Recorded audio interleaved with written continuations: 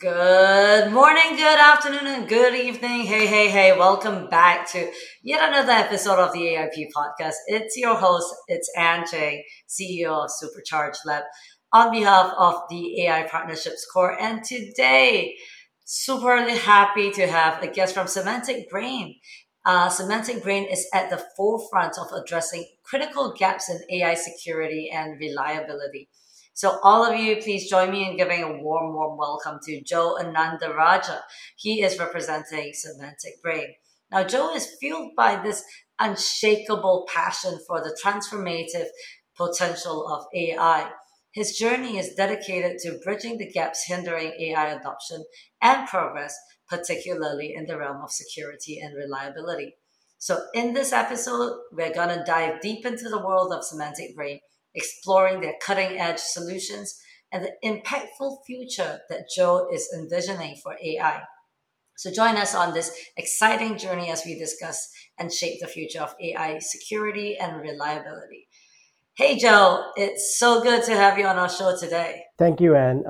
Really glad to be here, and thank you for having me. Absolutely. Let's dive right in. I'd love to learn more about you. Tell me about you, yourself, your journey, and how you got to Semantic Brain. I love math, and I have loved math since I was a little kid. Probability and statistics was something that fascinated me. So was calculus, and this interest, eventually led me to compete in a number of math and physics competitions, and ended up winning some national and international awards in math and physics. I also took some linear algebra courses in university. Uh, Ended up getting an engineering degree and an MBA. And a few years after graduation, I ended up working as a consultant for the University of Toronto Innovations Foundation, where I started working on AI projects, including startup commercialization. That was kind of super interesting to me. And I really had the opportunity to bring my probability stats, calculus, and linear algebra background into this. I saw the potential, loved it. And ever since then, I've been taking AI courses, prototyping, experimenting with TensorFlow, scikit-learn, NLTK. Um, and a few years later, essentially, I ended up working for Scotiabank and then TD on some big data and some AI projects. Met my co-founder at TD. He has a PhD in computational neurosciences, and we jointly recognized that there's a huge opportunity in the AI space. It was growing fast, especially in areas, and it has lots of potential in financial services and wealth management. So that's how we ended up essentially starting Semantic Brain, applying AI essentially in financial services initially. Wow. It sounds like Semantic Brain has had a couple of significant pivots in its journey. So maybe you can share with us a little bit about how you moved from the fintech space into building enterprise security solutions. Yeah, so when we initially started, we were kind of working with a hedge fund advisory firm, which essentially meant that we were working in wealth management and capital markets type solutions. Um, and we independently developed some high value added wealth management, mortgage solutions that we ended up pitching to the big banks in Canada. Um, and um, and really, what we found out was they were they were really compelled by the high value and how we can transform the industry, but they were really concerned about security and reliability. So what was in their mind was, how do you protect sensitive and confidential data? How about the negative impact it can have on brands when the reliability is not there? What about reputational risks, legal issues, cost overruns? So, so we ended up adding security functionality initially to our wealth management offering, but then we realized what we needed to do is kind of separate it out and focus on it because there was a lot of demand for that. So And we also recognized that we needed to kind of make it work with what the banks already have. They shouldn't have to go and forklift what's existing, but really make it work with what they already have. And this should also work with their current chatbot implementations and other software applications. So so that's how we kind of made the pivot. Like, we haven't abandoned wealth management, but we are focusing on helping uh, banks and financial service institutions add that security and reliability layer. It's a small add-on that kind of makes a big difference. That sounds amazing. You've spent a lot of time developing these current solutions, bringing together holistic software systems thinking, and then merging it with AI. Maybe you can share more about, how holistic software systems thinking works, really. Yeah, so basically, uh, actually, within a few weeks of deciding to focus on AI security and reliability, uh, what we realized was that nobody in the AI space was taking a holistic view of, whatever financial services or healthcare institutions have in terms of their applications and their infrastructure. Um, and this was kind of readily apparent to both myself and my co-founder, because both of us had significant experience in enterprise systems and software. Um, and the other thing is, if you look at it from an enterprise perspective, it's their existing systems and software is not going to go away. They're going to add more AI applications, but there's going to be a lot of hybrid applications that have conventional software and AI capabilities.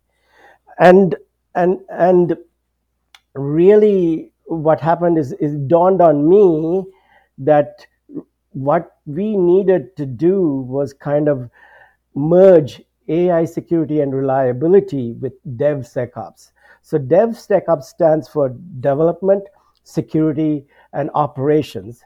And it's a bunch of tools and best practices that really should be combined with AI security and safety, reliability capabilities. And fortunately, I had the opportunity to work with Scotiabank, architecting their DevSecOps for cloud and big data. And that really gave me the insight to kind of merge these two domains together optimally, and kind of work. We started working with some leading companies in the DevSecOps space. Um, and and AI has its own ops solutions like ML ops and LLM ops, but these are still very much AI centric. There's no real thinking about how to integrate with enterprise systems and software. So we found, once we decided that we really need to integrate with DevSecOps, that uh, there's a lot more you can do. We can help enterprises reduce risk substantially and help them speed up development. Absolutely. How do you think security and risk management in enterprise organizations have evolved, and where do you think it's going to go in the near future? Essentially, there's like three big shifts, and some other ones too, that are happening from terms of enterprise security and risk management.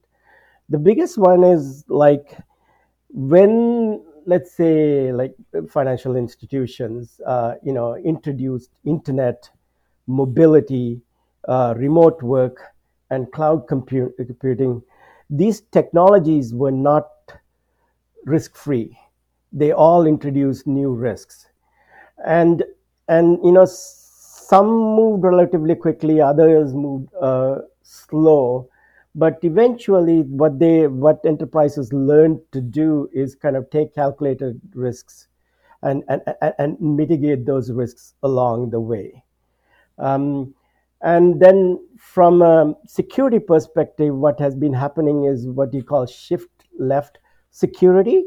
So what they're doing now is, more and more, when they're designing or architecting a solution, they are building security into it, as opposed to making security an afterthought, bringing it in on the right.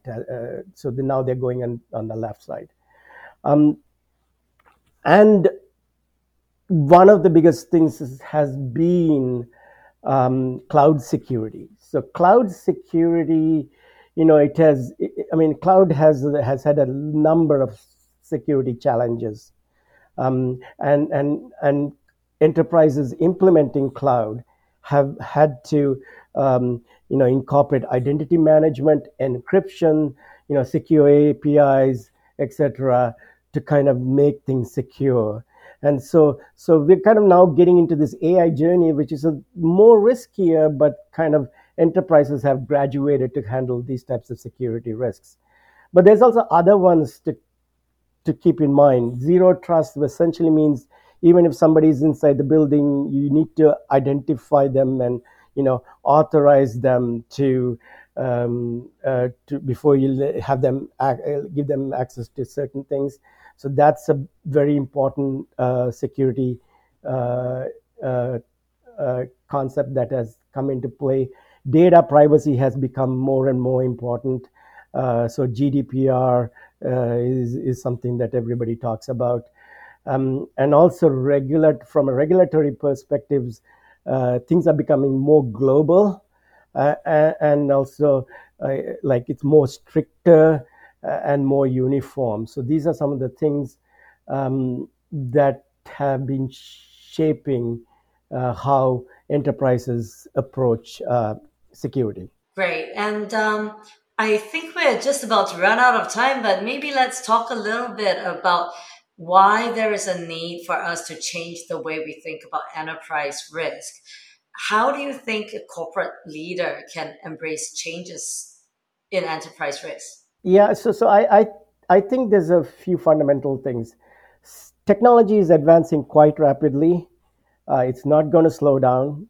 This is especially true in AI, and really, it's becoming harder and harder to predict where things will end up. And there's risk of related to adopting new technology, but there's also risk associated with not taking any action. And risk is always relative. It's not like yes, 0 or 1, or 0 or 100. And we really need to set benchmarks. Like sometimes if you're talking about AI, those benchmarks may need to be relative to humans. And and really, what enterprises need to consider at this point in time is like, what is the best place to get started? Where is risk kind of most manageable, minimal? Is it customer facing or employee facing applications? Is it employees supporting customers? So people need to consider that, and then figure out whether they want to start with their internal help desk or use it for marketing, and then go into customer facing applications. Um, and enterprises really need to kind of need to be data driven, so they need to kind of test some things out, really identify if there's risks and how well is being managed before saying yes or no, and kind of take a graduated approach to advancing, because not doing anything and kind of ignoring AI is definitely not the right approach either. um, and but there are some things like you can't ignore data privacy, and you need to have some sort of AI governance framework in place because it's going to be relevant. Yeah, that's great, Joe. And well, thanks for this conversation, Joe. It's been such an enlightening conversation, and absolutely, I think our audience is going to be able to learn a lot about risk and security and the approach to enterprise security. And with that, I guess we are out of time. And so, once again, thank you, Joe, for being on the show today. It's been such a pleasure to have you on our show. Again, my name is Ann Cheng. I'm CEO of Supercharged Lab, and I'm your host on behalf of the AI Partnerships Core. I'm signing off. Good luck to everybody and all the best. Thank you, Anne.